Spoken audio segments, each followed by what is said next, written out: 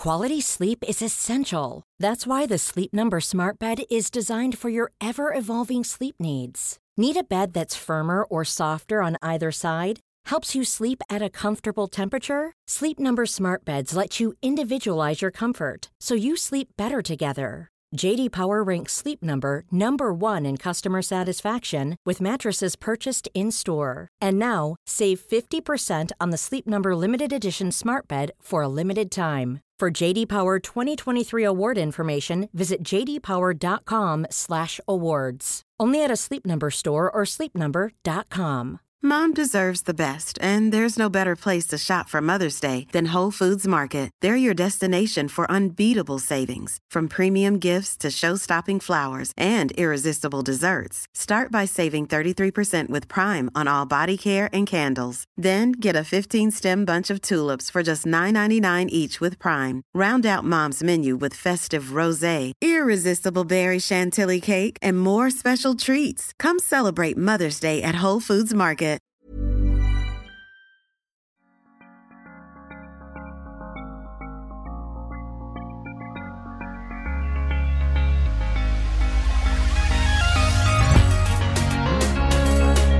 Welcome to Friday with Friends. Today I have a new friend, Lauren Magarelli, on with me.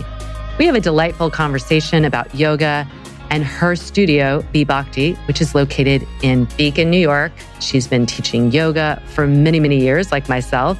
And so we talk about her evolution in yoga, how she came to open up a studio, how she's managing with the pandemic, and so much more. I hope you enjoy our talk today. Welcome, Lauren, new friend of mine to have on the podcast. So happy to have you here. Thanks so much for having me as well, Laura. So let's just start off with some of your background. I know you own a studio in Beacon, New York. And as a fellow studio owner, I know all that goes into owning a studio. Did you have an initial desire to open up a studio? What's your path in yoga that brought you to being a studio owner? Well, it was a very long path of loving movement and teaching. I grew up as a dancer and my mom put me in ballet because I was a very clumsy little girl and she thought I would have some grace. And I fell in love with ballet and with dance. And I am still very clumsy, except for on the mat usually. Yeah. And so because of my dance background, I was introduced to Surya Namaskar in one of my jazz classes in college. And I really liked this rhythmic breathing, and it stirred something in me. I was like, wow, what is this? This is really, really unique. And then I had to take PE in college, and then I decided to go to this yoga class as my physical education requirement. And it was this very old lady in a room with nothing but mirrors and a bunch of football players. And instead of me feeling like I had to do things right or kind of, I think because I was so flexible, the perspective that I was, giving was like, this looked easy, or, because I was surrounded by very large muscular athletes. And that kind of triggered this curiosity. I had moved to New York City after college to pursue dance and never really was good at auditioning, and noticed that the anxiety just kind of wasn't working for that. And anytime I ever got a dance job, it was from me taking class and someone approaching me and saying, hey, would you like to dance in this or come through this? So in that perspective, I was longing for movement, but wasn't realizing that I was going to, have the capacity to really audition well. And so from there, at the time, this is 1997 or something, 98, when I was introduced to yoga in school, in college, and then moved to New York in 2000. And so at that point, I decided to just try every yoga studio that I could possibly find in New York, which wasn't that many at the time. Now, obviously, a much different perspective. But yeah, so I literally went to every yoga studio that I could possibly find and took classes for over a year and really loved the entire experience. Like I just became obsessed with the breathing, really, more so than anything else. Was that I would still continue to go take ballet classes, and after I'd really been practicing for about a year, going back to a ballet class, I noticed that I had stopped breathing during, the bar, the whole like first part of class. And I'm like, wow, I haven't even taken a deep breath this entire time. I'm holding so much tension. This is, I just want to go back to a yoga class. And so that was the inspiration. But to answer your question as to like, when did I want to open up a yoga studio? I always thought that I would open up a dance studio. That was something as a kid that I wanted to teach. I loved teaching the little kids when I was, an older dancer in high school, teaching the younger girls. And so for that journey, I just kind of kept taking more and more yoga classes. And then I really started to hone into who's offering a training. And some places would be like, how long have you been practicing? What's your credit card number? And then other places where, you have to do this, you have to be, a student for this amount of time, and, had some really thoughtful ways to apply. And so with that, I became certified under the 200 hour and never really thought I was going to actually teach the practice of yoga. I still thought that I was going to be a dance teacher owner or do that kind of route. And I got a job in a middle school in New York City. And the principal was a lover of dance. And so she hired me right out of college. And it was a full-time position. It was 5 days a week of dance. It was like pretty much a full major subject in this middle school in Queens. And I had no idea what I was getting myself into. But it was, again, just this aspect of teaching. And I realized that more of what I was actually offering these kids was coping skills on breathing, on anxiety. Well, let's try this so I'd gotten my training, my 200 hours. So I knew stuff, right? I knew something about yoga, enough that I could teach pranayama to these kids in a way that we're going to just do side to side alternate nostril. Let's try this, and I never labeled or codified any of the things that I was offering them. It was just try this breath before your math test kind of thing. And that just kind of fueled me to then decide that I wanted to teach yoga. I wanted to teach more of this yoga practice versus, point your toes, the emotional aspect of how does it feel? How can you embody your body and find it to be home? And especially with middle school boys and middle school girls, and of course that's puberty, and how to really encourage them to love moving, love to just, how many times I've seen where, kids or just anybody doesn't just even open their arms and just like breathe and expand and feel big or take up space in that kind of sense. So that was kind of the spark of this whole journey. And then after teaching, I was working full-time as a dance teacher. And then I changed out of that middle school job into an all-girls private school, which was much more ballet oriented. And, I thought that would be a great opportunity to kind of have more time to teach yoga because it was a little less. It was only like 4 days a week instead of 5. And then ironically, I got the courage to do some auditions and did start to dance off Broadway a little bit and had the time to do that.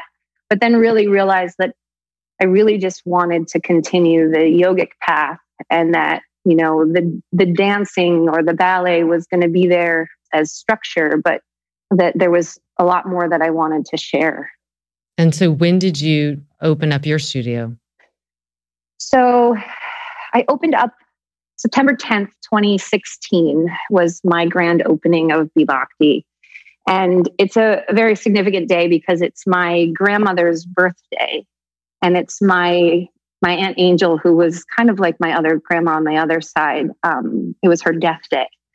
And so it was a really, auspicious moment for me to open on that day and kind of celebrate. My grandma was kind of the first one that introduced me to really enjoying dance. She loved to do like line dancing, and we, she taught me all these fun little line dances in her garage as a little kid. And my Aunt Angel was a really amazing storyteller, and she just told me stories about my ancestors and my family and really inspired me. And so those two, entities in my life were pretty much how I like to approach yoga now, which is I really love the structure and the dance of it, the movement of the medicine of moving and the healing of it. But I also love the stories. Vibhakti is because of the word bhakti, meaning devotion or kindness or love. But really the mythology, the Bhakti mythology of what are the stories behind these poses, and what is our story? What's our personal story? Where have we come from? What have we brought from our ancestors? How are they supporting or inspiring us? And so as a teacher, that's what, was really valuable to me, to open up Vibhakti so that I had a place where people could feel that they could move. And I love sequencing. Did a lot of choreographing when I was younger. So the choreography of the shapes and the sequencing on body parts and how to use the mythology and the inspiration all is kind of encompassed of what and how I teach now. So that's a big part of it.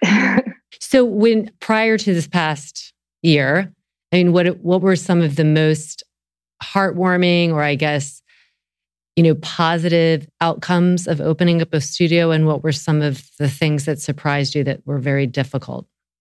Well, the best part of opening Vibhakti is that I felt the freedom to share what I was passionate about, which is mantras and the mythology. And I love the harmonium, and I've been playing it for years now and like to sing a lot.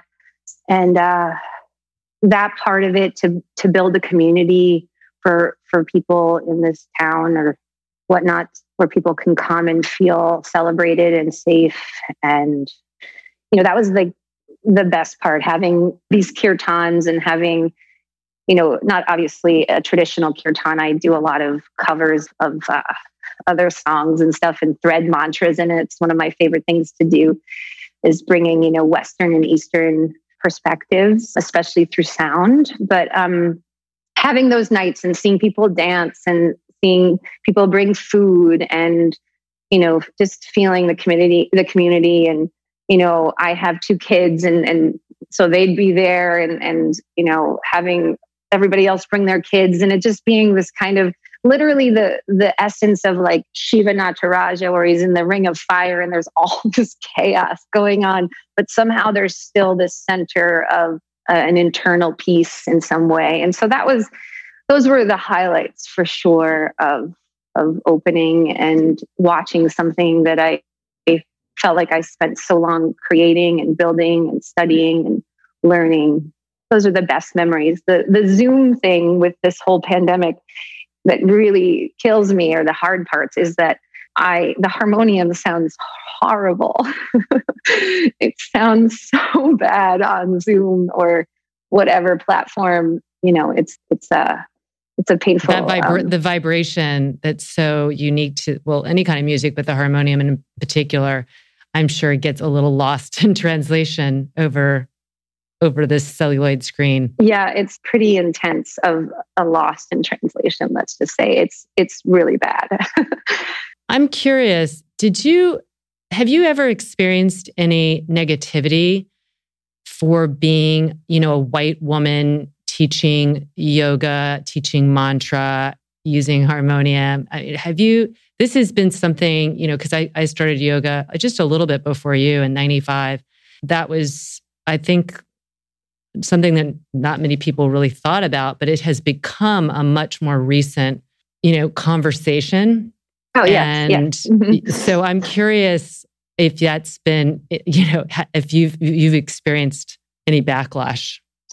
I mean, fortunately, I studied harmonium from this sweet little Indian man named Guruji, and he, taught me the Sargam scales, and I felt like I was at least being introduced to it in a traditional form. But even for me, when I was going to kind of interrupt myself, even in the process of saying, when I host a kirtan, right, for me to even say that word in the perspective of what I am offering, because I am not Indian and because I am white and all of that, certainly has, stigma to it. But I think that yoga is consistently evolving and is a living practice in the individual who is offering it.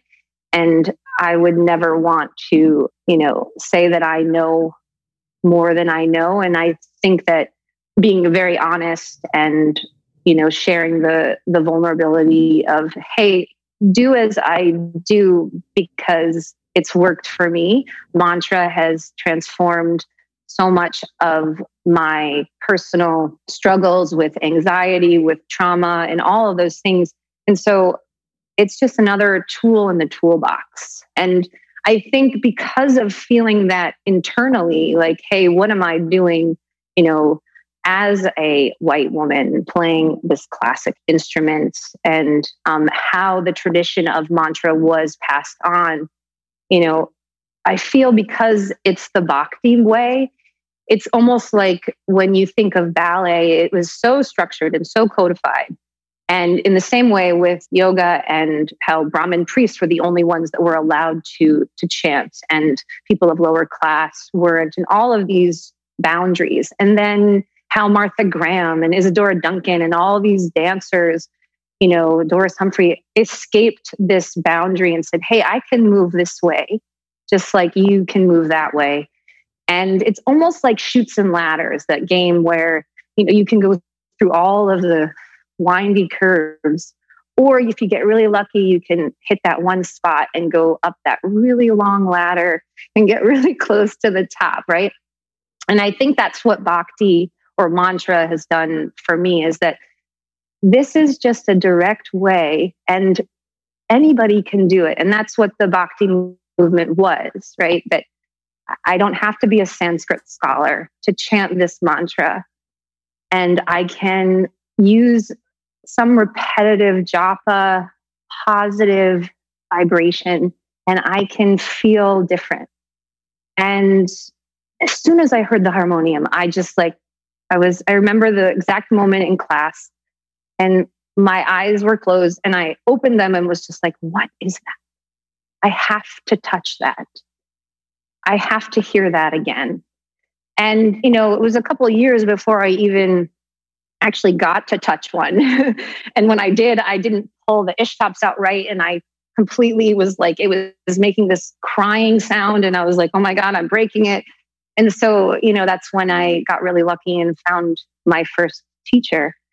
But I think the way that I offer it is honest, in the sense that, hey, this mantra really works and you can say it in English, but if you do let it come out in Sanskrit, there's something, the sound ah is a heart opening sound. Ah, right? So just any sound like that. And that's how I taught it to, students on the Upper East Side. In one of my first yoga classes I was like, should I Om? Should I not Om? And a lot of studios and gyms back then, because there wasn't so much yoga, there were so many studios, right, would say, you can't Om here, and those were the jobs that I didn't take, because I knew that I was much more interested in the underlying effects of yoga based on sound, vibration, breath, and not, okay, let's touch our toes, kind of back to this dance perspective or workout perspective.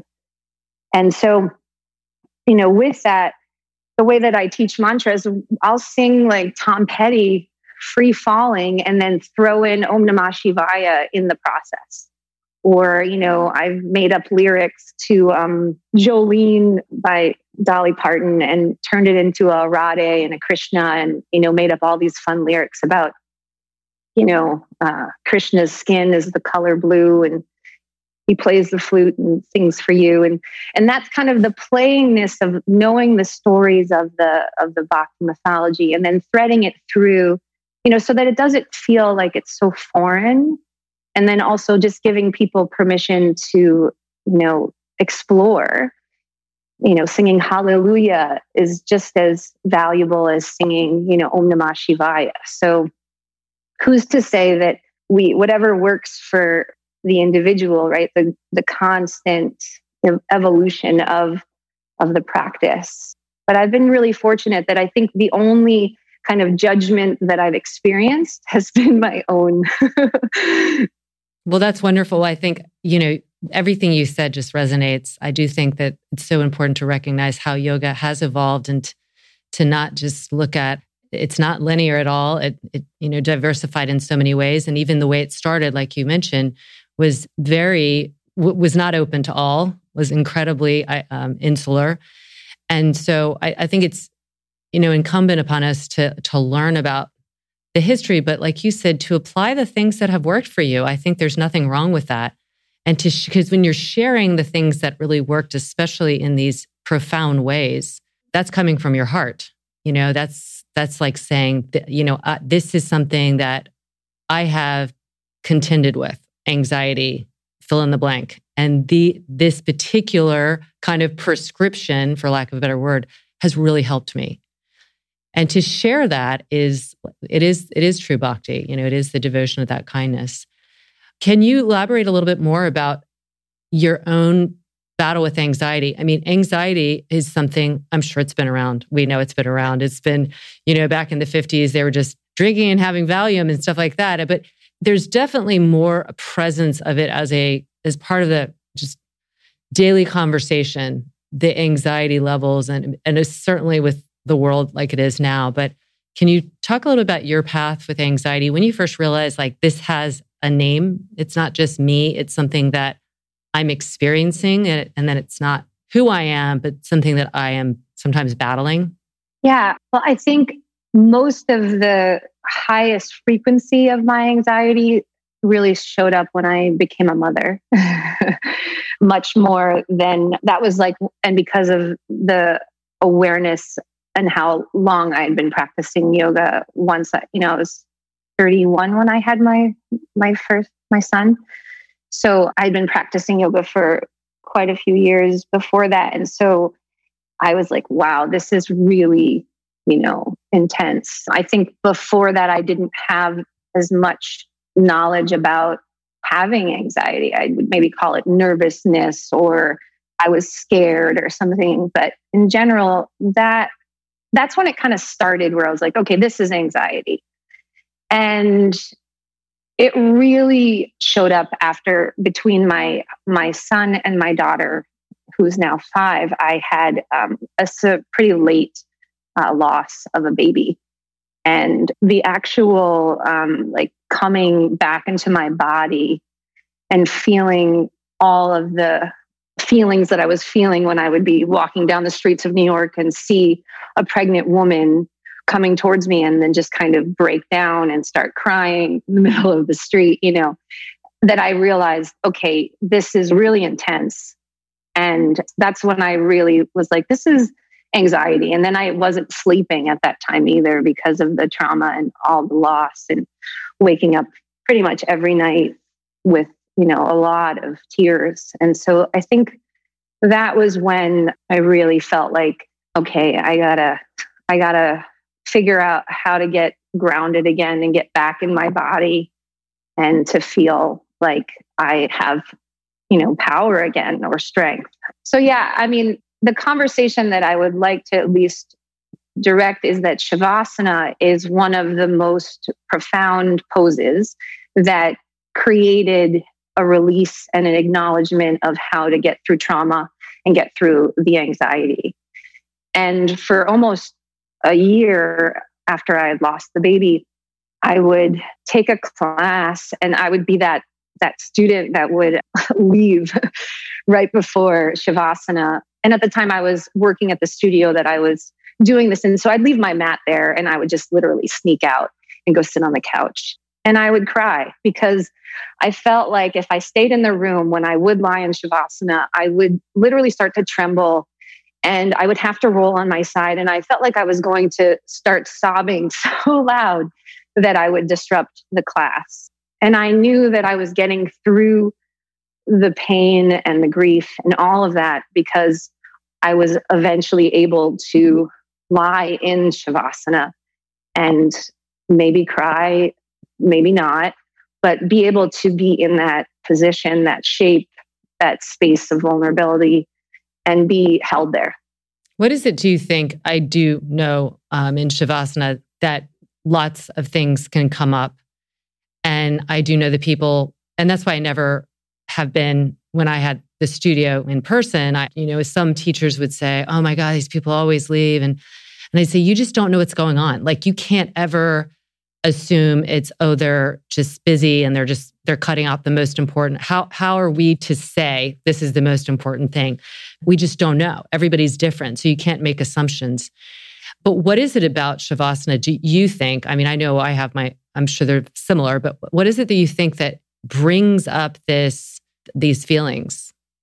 Well, I think that if I would not be moving before the act of Shavasana, it's almost like the act of meditation, right? In the 8 limbs of yoga, you obviously go through, the yamas, niyamas, asana, pranayama. You get to this place where you're going to dharana, dhyana, and then So you have to kind of acknowledge that because of that path, that the moving and the physical opening up of tissue, muscles, fascia, joints, all that stuff, and then getting to Shavasana, that there's such an energetic shift and, the whole blueprint of your body changes that when you do finally get to Shavasana, things have opened that were not necessarily opened an hour before. And because of that, the body has such a more susceptible way of releasing and letting go. And it's like a dog. A tired dog is, a calm dog. A tired body is a quieter, calmer body. And so I think that in that aspect, when lying in Shavasana, you've already prepared the body to be ready to let go because it's tired, Mm-hmm. And I think that I can't actually recollect if I ever just lied in Shavasana and tried to do that without physically moving because of my love of movement. I don't think I've ever just lied in Shavasana, at least during that real traumatic time, to kind of have that dichotomy. I don't have that, but I do know that now, if I have 5 minutes, I put my phone on a timer and I'll lie in Shavasana, even if I haven't done anything. Mostly when I have to kind of make a decision that I notice the anxiety is coming up and I can't figure out the question or the answer and I'm just getting too overwhelmed. Now I can just, just take a Shavasana, lie down, take a 5-minute reset, like you're plugging in your phone, right? Just plug in my body, drop in and allow that. But I think because of the moving and all of the opening, that there is permission, really, that's the word. Permission to let go. Yeah, and release. Now, how much of your own experience with being postnatal, anxious, grieving the loss of a baby, how much of that have you brought into your own teachings? I mean, do you find that this is a population you want to work with in particular? I think it all just kind of fell into my lap, ironically. Because for such a long time, sharing that I couldn't even look at a pregnant woman without bursting into tears. And then now being, especially at Bhakti, before the pandemic, I had a mommy and me class and a lot of moms, were coming to me and it almost felt like I was like a magnet for the moms. And I think it's really ironic that it's come into this full circle of, hey, what I love about Beacon and why I really thought this was a good place to open a studio is it's a lot of word of mouth, and be like, oh, you should go check out Lauren, go talk to Lauren, or, go take that Mommy and Me class or whatnot. And I think that was, the word of mouth and has kind of started this whole, new chapter of my life where, I work with a lot of pregnant moms and a lot of, postpartum issues and stuff like that. And I think because of my past, I certainly can offer a sensitive and vulnerable place where I've really been there and know what some experiences in pregnancy are just so unexpected and you just have no idea, what's going to happen and really to understand that we can have all of these grand plans and then what that quote is that, make plans and then God laughs in a way, right? So, right. Well, exactly. And the thing is, there are books out there, I'm sure, and there's now support groups, but there's a lot of expectations of when you get pregnant and you're pregnant of what you should be feeling. And if you're not feeling those things, if you're feeling even the opposite of them, like resentment or anger or, whatever it is, that's all they are. They're feelings. It doesn't mean you don't want a baby. I think it's important to acknowledge there's lots of feelings that come up, some probably unexpected, considering you are in this position of like you're birthing a baby and it seems like everything should be hunky-dory. And yet a lot of times there's so many reasons why it is not that. And it can be hormonal. It could be like, past your own childhood stuff surfacing. It's just a lot. And I love women supporting women. I'm a huge fan of that. And I love mamas supporting other mamas because I think we really put a lot of burden on ourselves to be all these things and can't let down the guard that we might be feeling XYZ. And so that's amazing. So tell us a little bit about this new chapter that you're in now and what kind of offerings you have. Yeah, I offer a lot of honesty. And I often say, I love being a mom and I hated being pregnant. That's, and I've met a lot of women who loved being pregnant. And so, and having, been pregnant 3 times and have 2 kids and had 2 different births and they were completely different and 2 different yoga practices while pregnant with both, how it is such an individualistic experience. And even having, one pregnancy doesn't mean that the next one is going to be in any way comparable, because of mostly the mind state that one is in, especially for me coming from a place after loss. The things I was doing pregnant with my son, Gavin, I was standing on my head and probably not doing a lot of smart things at the time, but felt great. Really never had any bats of any nausea or anything and just really felt very good in my body for most of the pregnancy. And then to have such a anxiety about the pregnancy with my daughter, just not wanting to actually like move and just barely feeling comfortable because I was so just worried that I was going to lose this baby, not wanting to know the sex of the baby and not wanting to know, not buying a thing for the baby. My mom would bring, she was like, can I buy something? And I'd be like, no, don't bring any baby things into this house until we have a baby in our hands. It was a really, completely different perspective. And so now I think I just offer a place where, I can share my story and also just be able to see just by a woman's face, how are they feeling in a class? Obviously now it's different, but when it was in person, you just had to look at her eyes and you just tell like, I'm uncomfortable or I'm not, this feels great, Lauren, or this doesn't, and, I miss the act of touch. I was really good when I first had pregnant women in my class when I was a brand new teacher. I didn't want to touch them. I didn't know what I was doing. And just having that ability to feel like if a pregnant woman came into my class, that I could just serve her and make her feel seen and special and understand that whatever she was going through was okay, And one of my favorite things that really taught me this was there was another teacher who was pregnant at the same time with her son and with my daughter at the same time. We were only about a week apart. I remember we were taking a class together and we were kind of like whispering and back and forth. We were about 27, 28 weeks. And our practices, we're both strong yogis, very, capable of doing a lot of shapes and whatnot. And how different the practice looked.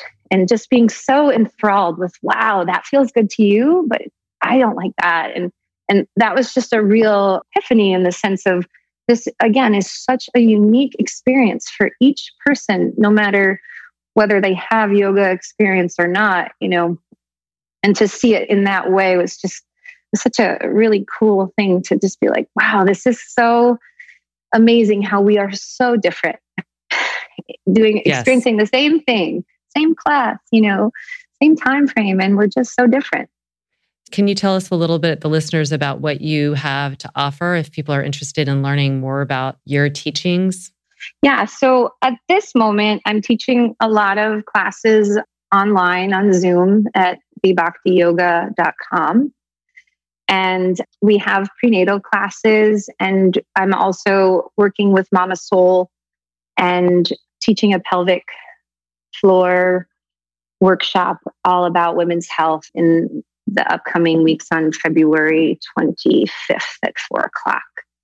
And it's basically just another safe place for women to take advantage of strengthening their pelvic floor and using sound. Our throat very much mimics the way that our vaginal canal kind of looks and stuff. And so just using sound and using, of course, all these beautiful yogic poses and practices, a lot of breathing to empower and to help anybody, whether it's post or, prenatal, or just, any woman who's feeling not in touch with the pelvis, really. Which is, I think, many more than we imagine. Getting out of the pandemic, where do you see yourself going?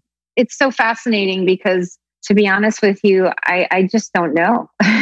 I see myself going, I grew up in Woodstock, upstate in the Catskill Mountains, and I love nature and trees and green grass and moss. And I see myself going to the woods, really.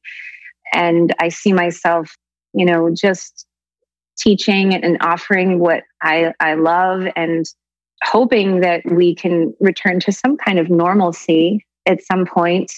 If not, I have a nice big paved parking lot in the back of the studio, and we've got some good outdoor yoga, and I can't wait to have some kind of, outdoor chanting night where we can at least sit safely and sing together and dance. But I really just don't know. And I think the most important thing about that is that because I don't know, that I'm actually okay with that, which is something that I've always been kind of a planner and had this drive to create this studio or to, open something. And I think that this pandemic has just taught me that it's okay to not know what's going to happen. And that I shouldn't have the plans. That. I love that. And I think, for anybody, but I do know I have a lot of anxious people in my life.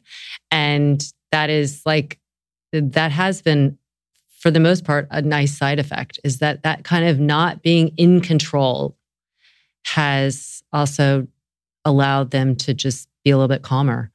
And it's ironic in a way. It's like when you could bustle around, you just bustle around. And when you can't, when it's taken away from you in the same way, there can be just a little bit more of a calmness.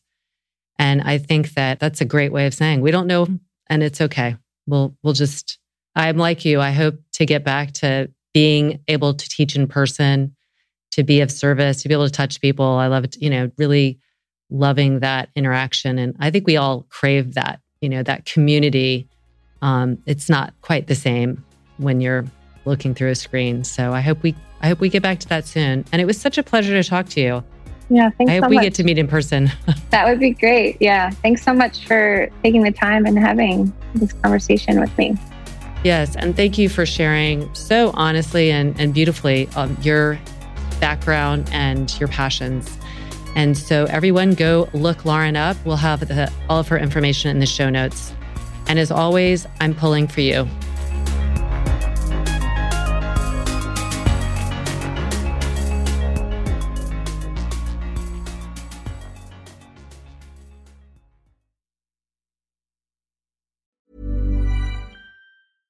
Imagine the softest sheets you've ever felt. Now imagine them getting even softer over time. That's what you'll feel with Boll & Branch's organic cotton sheets. In a recent customer survey, 96% replied that Boll & Branch sheets get softer with every wash. Start getting your best night's sleep in these sheets that get softer and softer for years to come. Try their sheets with a 30-night guarantee. Plus, get 15% off your first order at bollandbranch.com. Code BUTTERY. Exclusions apply. See site for details.